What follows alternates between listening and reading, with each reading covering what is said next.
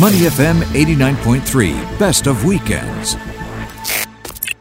Both of us have had a chance to experience, but this idea of public speaking is always one of the things that people list as their greatest fear. That classic study many years ago, people were more afraid of public speaking than dying, than death. And it can be terrifying. I'm one of those guys where I'm much more comfortable speaking to 1,000 strangers than I would be, say, 20 relatives at a wedding. Yeah. That's just me. I'll do it. But Sure. I did a couple of talks this week. In fact, what was fascinating about public speaking is, and I'm sure you have this, you teach it, we'll talk about it, how often public speakers overlook the most important element in public speaking, which is actually not you, the public speaker. It's the audience you are speaking to. I've seen this so many times where there's the emphasis on the PowerPoints and the presentation and how it's delivered, but without ever thinking, who am I talking to? What is their demographic? How old are they? How educated are they? What is their language proficiency? What messages do they need to take away? Those messages may be different even though you're delivering the same material. All of these things need to be taken into account. And I'll give you a good example. This week, I did the same talk 3 times. Okay. I did it to 2 primary schools and 1 secondary school. And essentially the same talk, same messages, same values. But I had to change it completely all 3 times, even though there were 3 Singaporean schools. Okay, the first example is quite obvious. The first 2 were primary schools, co-ed. That also makes a difference if it's because all boys' schools can be a bit rowdier, and all girls' schools can be sometimes a little bit more sensitive. It's a male Angmo speaker talking about some certain things. Sometimes there's a slight reluctance to laugh initially, blah, blah, blah. So that's the obvious thing. Second thing was it was a secondary all-girls school. So certain elements I would amplify, but certain things where, as a male speaker, you make jokes because they are teenagers, but, jokes where you don't want to make the girls feel uncomfortable in front of a male speaker. Whereas you told it to a mixed school, it would be very different.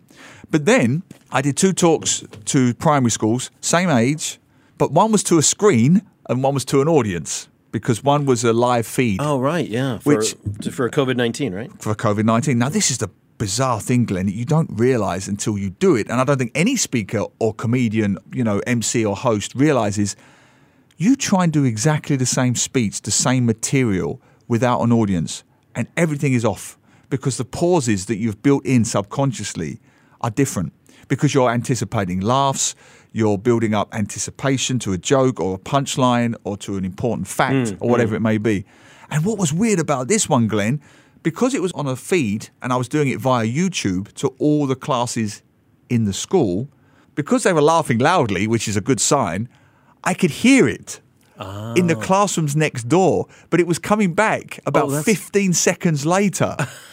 So it's almost like you're on a satellite delay. So this is the next tip for public speaking. There's a lot of improvising and thinking on your feet because then I'm suddenly in real time building in pauses that I hadn't anticipated 10 seconds before. Because I'd say something to you, I'm not going to do it on radio because it would be dead air, but it would be like 5, 4, 3, 2, 1, another 5 seconds after that. And then you'd hear, ha, ha, ha, coming from...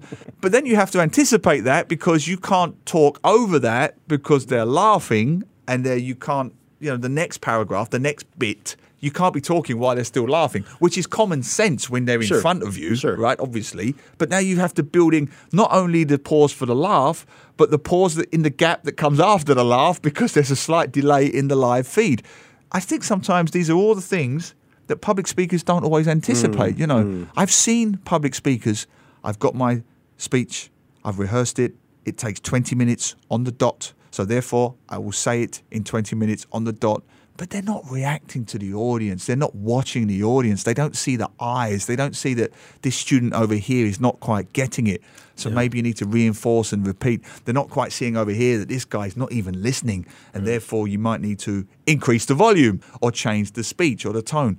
Audience analysis to me, Glenn, is absolutely everything. It is everything, and I would just further say that anytime you have to talk to any group, whether it's your kids or a speech that you're giving at a conference or at the school or talking to the board of directors or even your town hall meeting with your staff, first thing you always think about is who is going to be in that audience, what are their needs, what are they interested in. Every audience loves and is concerned about one thing, and you know what that is, right? Themselves. Yeah. Right? You folks at home, you are only interested in listening to this show because hopefully you're going to get some information or some enjoyment or some whatever out of it. And that's what the way am I should going to take away from this talk? Yeah, what can you get? And, we had a similar problem doing TV news with the satellite delay that would often happen, during my days on TV. And slightly different because it's not necessarily the feedback issue, but it's the idea of having to sit there and for 4 or 5 or 6 seconds as the satellite transmission comes back to you, the voice of whoever you're speaking to. So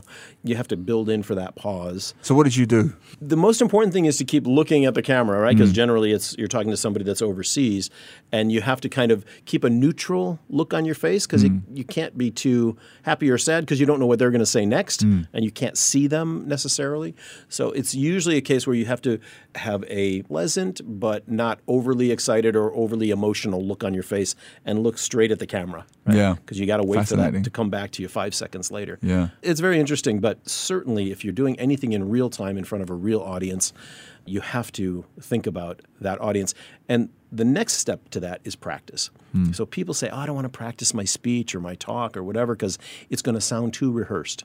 But if you look at a timeline of, on the left side, 0 practice, on the right side, practicing 50 times or whatever, somewhere in between there is the right place for most people so that you're practiced enough that you own the material. You don't have to look at your notes or not often at your notes. You don't have to read off a script. But you're that practiced so that you're comfortable with the information and so that then you can just deliver it to the audience and then, like you said, be accepting of their feedback and be comfortable in pausing, not just run through the speech. That's a great point. And I'll tell you why it's important, because it frees you up from the material to let you play within the gaps. So, for example, the talks I did this week, I have 4 or 5 stories within these talks that I've told 100 times. Sure. And I know where the laughs come and so on.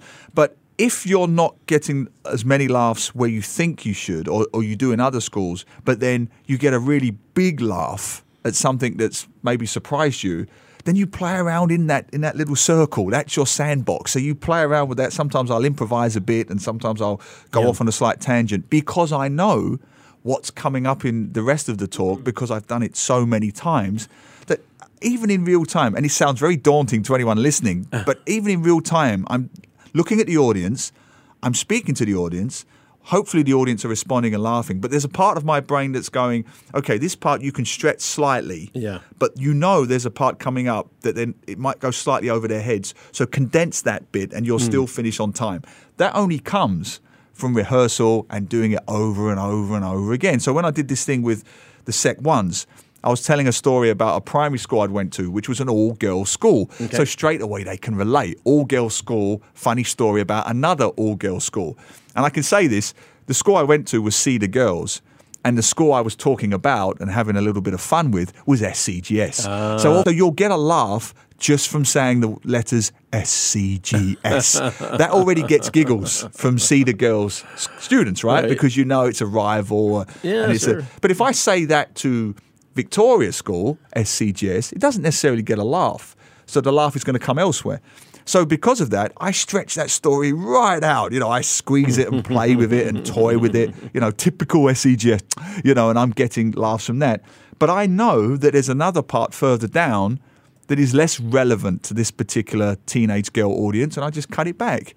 But you're absolutely right. It comes from audience analysis and doing the material over and over and over again until I never look at my notes. I never look at my PowerPoint. It's there, but it's more as just a guide for them, and teachers like to have takeaway points and so on. Sure. But practice, practice, practice, and know your audience. There we go. You heard it here first, right here on Money FM. Both of us, I know, I really enjoy talking to audiences, and you obviously you speak to tens of thousands because of kids it's always different every year. Just this week, because we did the presentation on one school on a live feed, I very much still wanted some interaction, so the teachers agreed to let me go around each classroom afterwards just to see a real human person, I felt like the president because they'd see me on the screen. So not only was I the funny guy, I was the funny guy on TV. And now he's here in the flesh. So they were screaming and shouting. So I'm walking around, hands behind my back, Prince Charles style, very presidential waving. And I went into a couple of classes to take questions. There's always one. And he put his hand up. He said, I have a question very important question. I said, yeah, sure. He said, on TV just now, you had golden hair. Now you have silver hair. What's happened? Because I had a light on me, right? During the presentation, I had a light on me, which gave it a nice halo, saint-like glow. But of course, which you have most of the time anyway. Yeah. And then I step outside. So I had this whole 5-minute conversation about why I had silver hair, because I'm getting old, and the trick of the light, because you use lights for TV work. That's the beauty of it. You never know what you're going to get. Very funny. All right, there we go. That's our bit on public speaking. To listen to more great interviews, download our podcasts at moneyfm893.sg or download the SBH radio app available on Google Play or the App Store.